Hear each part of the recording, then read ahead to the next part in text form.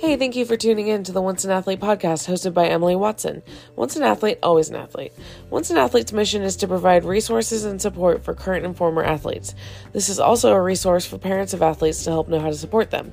In this podcast with Danika, we will be discussing how cheerleading in college was different than high school, and we'll be talking about her podcast, After the Athlete. Okay, I have Danika Caruso here. Danika did cheerleading throughout college at Colorado State University. She graduated with her degree in business marketing with a minor in sport management in 2020. She is currently working in digital marketing. Danika is a host on the podcast called After the Athlete. She lives in Fort Collins, Colorado, where she loves to go hiking and be outdoors. She also enjoys running and is currently training for a full marathon.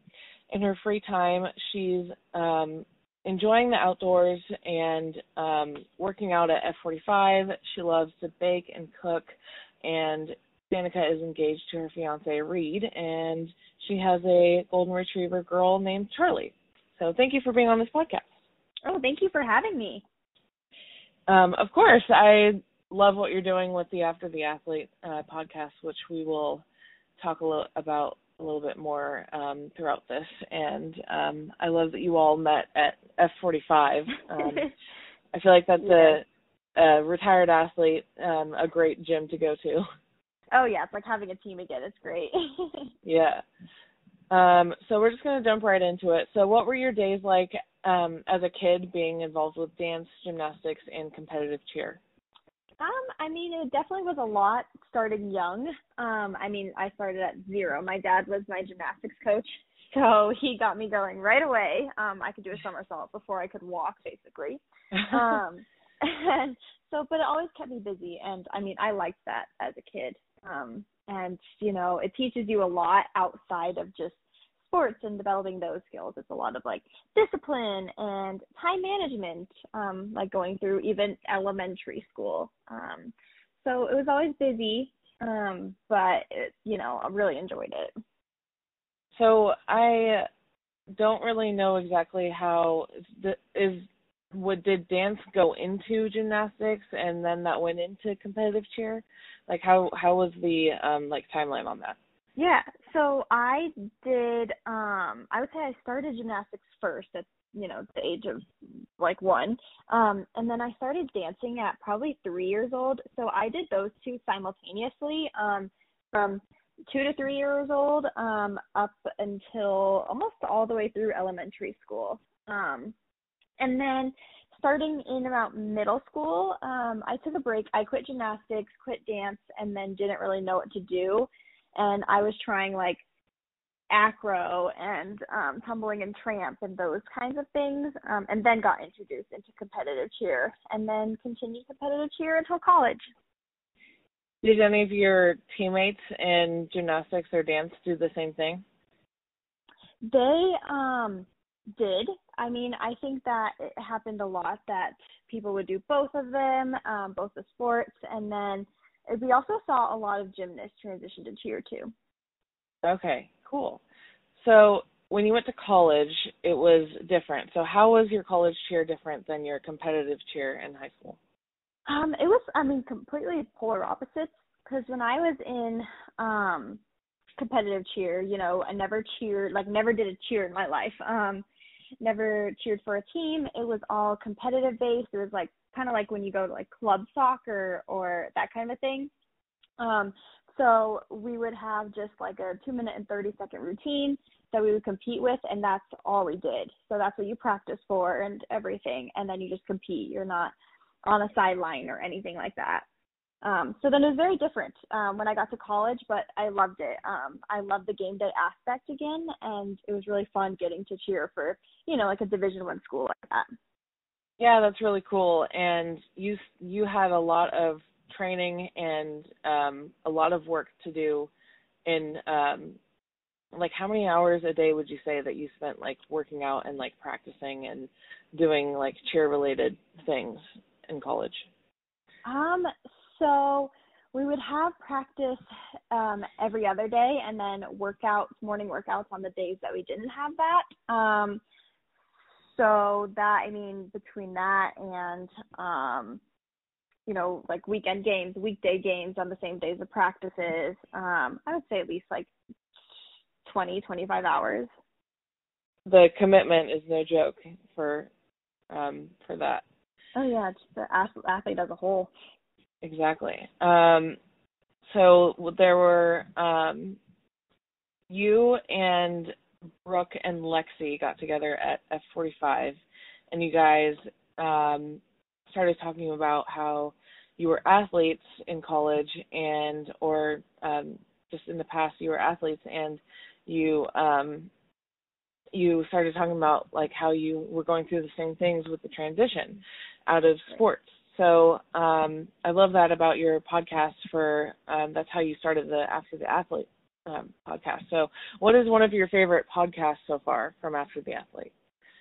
Oh man, I would say honestly probably our guest episode that we did with Jackie Island, who's also a coach with F45, but she's in a different state. That was really fun to bring on a guest like that and to talk. We talked about body image, which I think is probably one of the most widespread concerns from that transition of being an athlete to not. And we could go about it, and talk about it for days. So that one was really fun. Oh, yeah. So you guys go into like a certain topic at a time, right? Yeah. Our first couple episodes were kind of the main transition, kind of the background of us, but yeah, we talk different topics every time. Okay, awesome. I love that you guys go into the details. Yeah. So when you were in college and you have your business marketing degree with a minor in sport management, so do you feel like you would have done a different degree if you weren't a student athlete? I don't think so. And so what happened is I didn't even think I was going to cheer in college until after I made that decision. So I made that decision to do business marketing in January and then, made the team in May. So that was kind of different that way. And I wouldn't have done it any other way. I know that it's kind of mainstream for a lot of student athletes to go into communications or that kind of a thing. That's what everyone thinks that they do. But I mean, everyone's different, and I really enjoyed what I did. I'm not, doing anything with my sports management minor right now. I wish that I could, but graduating in 2020 meant that there was no marketing for sports. So, but I wouldn't have gone a different route, degree-wise, no. Okay, yeah. So you chose your academic career first, and then your academic path first, and then you went into being an athlete. Yeah, which is very different from what most people do, for sure. I definitely 2 claps for you. Like, that's really awesome. Well, thank you. I never thought about cheering in college, honestly, until probably a couple weeks before tryouts. So. Yeah, that's really cool. That's awesome. So when you mentioned to me that you had injuries when you were doing gymnastics. So what were your injuries? So throughout gymnastics and dance, that's when I had most of my bone injuries. So I broke the same toe 3 times, which isn't much until, you're a gymnast and on your bare feet constantly. And one of those was a teammate running over my toe, literally. So not necessarily gymnastics related. I broke my foot in dance while I was doing gymnastics and dance simultaneously. And then I also had broken my tailbone. But it's hard because it was all actually unrelated except for my foot injury to gymnastics and dance. But either way, it affects, your sport. Yeah. So how did that set you back with training? I would say, so my toes, I just pushed through. My foot held me back for a good couple of months while I was in a splint and on crutches and all of that. So that's hard. But it's hard to sit there and like watch your teammates work. I think is the hardest part. Like okay, I can develop those skills back and stuff, but the hardest part is just kind of sitting there and not partaking. Yeah, and you've also mentioned to me that you've had concussions. So how did you handle the setback of concussion? I didn't. Oh. I hopefully no one knows listening to this, but I never went through concussion protocol. Which is advice I don't give people. But it just happened in cheer a lot of getting nailed, getting hit in the head a lot, which is tough. And so that would happen. And, the way I would know it's a concussion is I'd leave practice, feel nauseous, that kind of a thing. And some were worse than others for sure. But I think that the biggest thing is, like, my advice for people is not to do that. However, it's just hard to go through that, and knowing that you have to take all of these steps in order to get back that I did not want to do, especially like my senior year. So that's kind of how I handled it, which is not good. Yeah, I can totally see. I've never experienced concussion, knock on wood, but I can see how, like, in the moment you're like, oh, I don't want this to be happening, so I'm just going to, like, ignore that it's happening. But it's also your brain, so that's important to take care of. So, yeah, just listen to her advice, kids. Yeah, please. Yeah. Would not recommend. That's okay. You're here today. So what was the transition out of being a college athlete for you, and what did you do in your newfound free time? The hardest part of this is that it was a 180 flip. We ended what was called Mountain West Tournament, the basketball tournament in Las Vegas. We ended that, and then the world shut down, the next day. Yeah. And so that was kind of a 180 flip of a lot of free time where, we didn't have a banquet. Gyms were closed, so I couldn't do my normal, gym routine. So that's when, I was having to run outside all the time. I was living with my parents again, after, not wanting to pay to lease my apartment during that time. So I think that it was kind of non-traditional that way, which happens probably to a lot of 2020 graduates. And I would say that, athletic-wise, the biggest thing I was doing was running, but also it was a time where I was applying for jobs and starting that transition in a really tough way. Yeah, that's especially tough for 2020 grads. It's like not only are you going into newfound free time, but you're going into big newfound free time. At home. Yeah, and with the searching for jobs thing, that's something that athletes, that's just a different experience for them. And then finding time in the gym is already a hard thing transitioning out, but when it's not even an option, that's I can only imagine. Oh yeah, I didn't think it was. I was like, Mom, the gyms aren't gonna shut down, are they? And she's like, No, it'll be fine. Didn't know what that was gonna turn into, but yeah.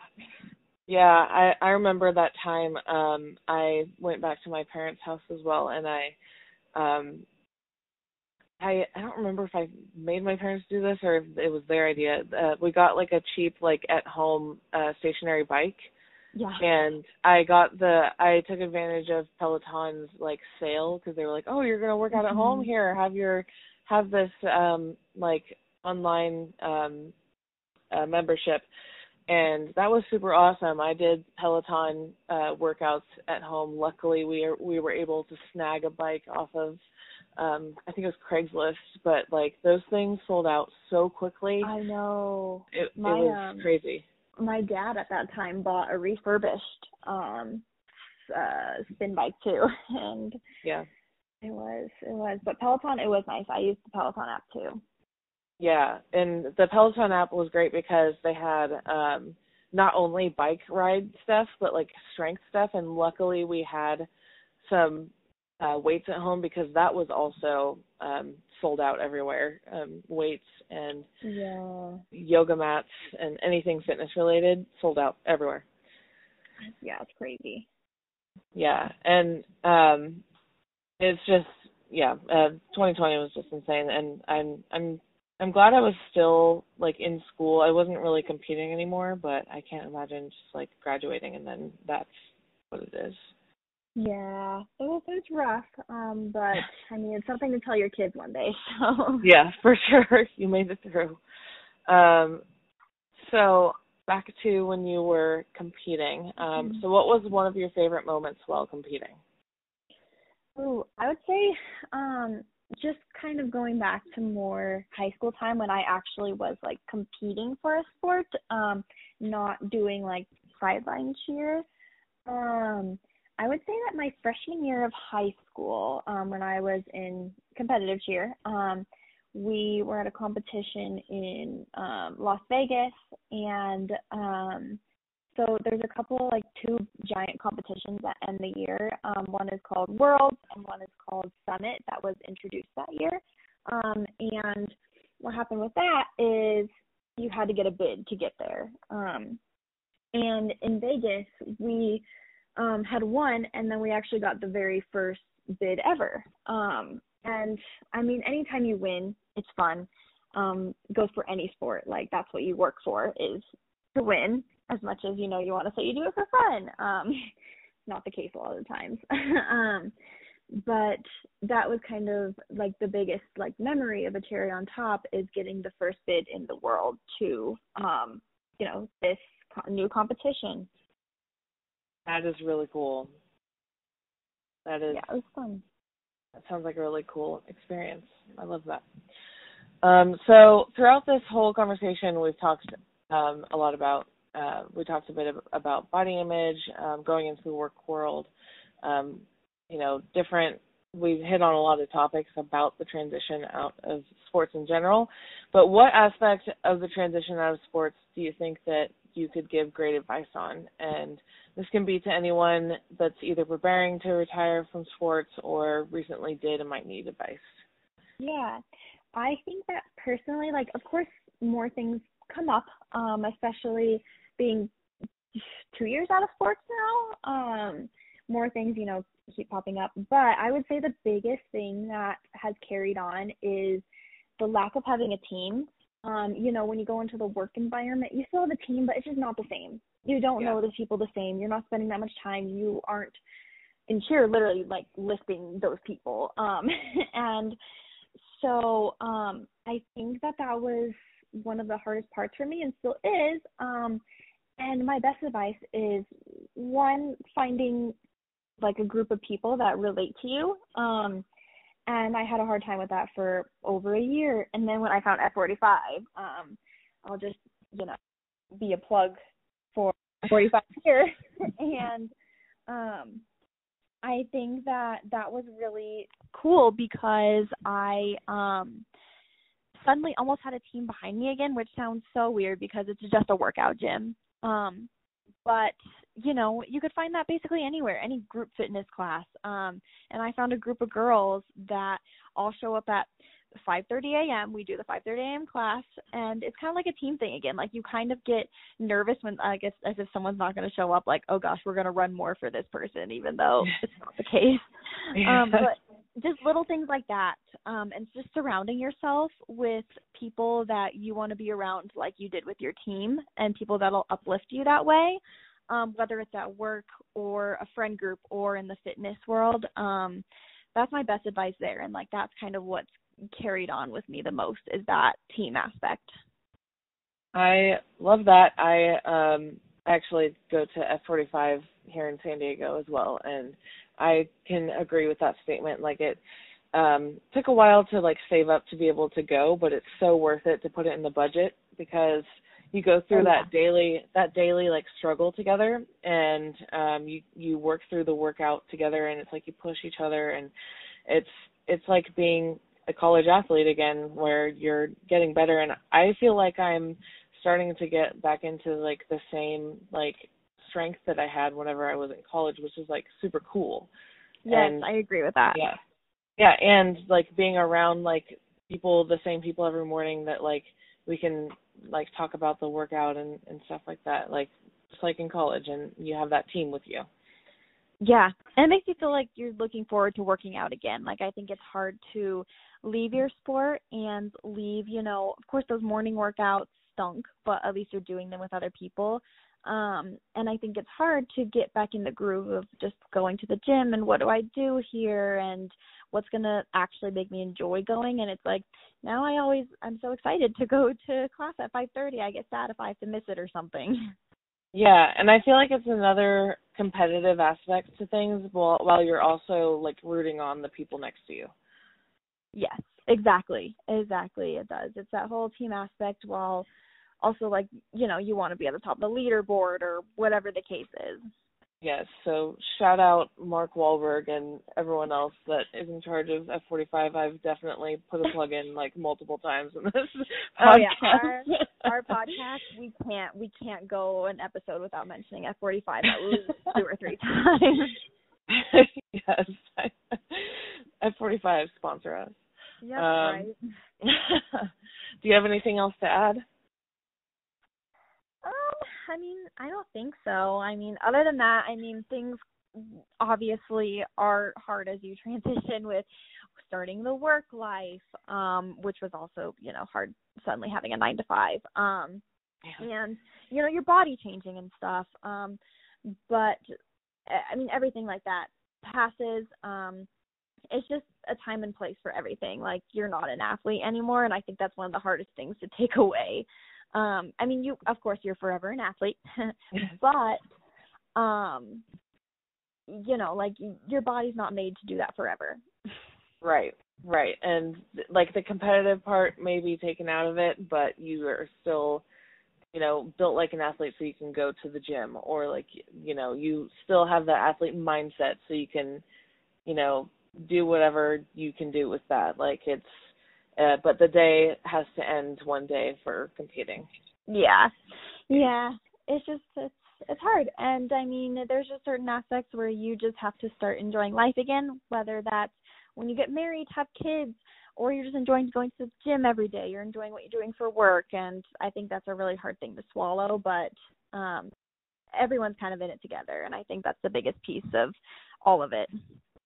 I agree. Well, thank you so much for being on this podcast. Oh, no, thank you. I really enjoyed this, and it's really cool what you're doing, too. And I don't know, like we haven't, like with our podcast, we haven't seen anyone like super similar with this kind of, mindset. So it's really cool to have someone in the same industry.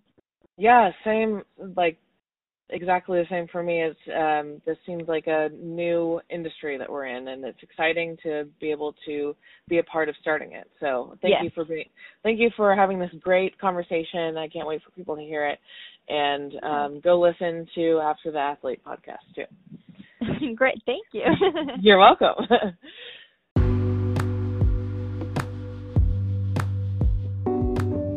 Thank you for listening to this podcast. If you enjoyed listening, please be sure to follow us on Instagram, TikTok, and Spotify at Once an Athlete, and Facebook at Once an Athlete Crew. If you missed the last podcast, our guest was volleyball player Madison Repack. In that episode, we talk about how she chose to become a sport performance consultant. Up next, we will have Crystal Vasquez as our guest. In that episode, we will be talking about how she uses her bilingual skills to give back to her Hispanic community in her work as a sport mental performance coach. Become a supporter of Once an Athlete by making a donation at onceanathlete.com/donate.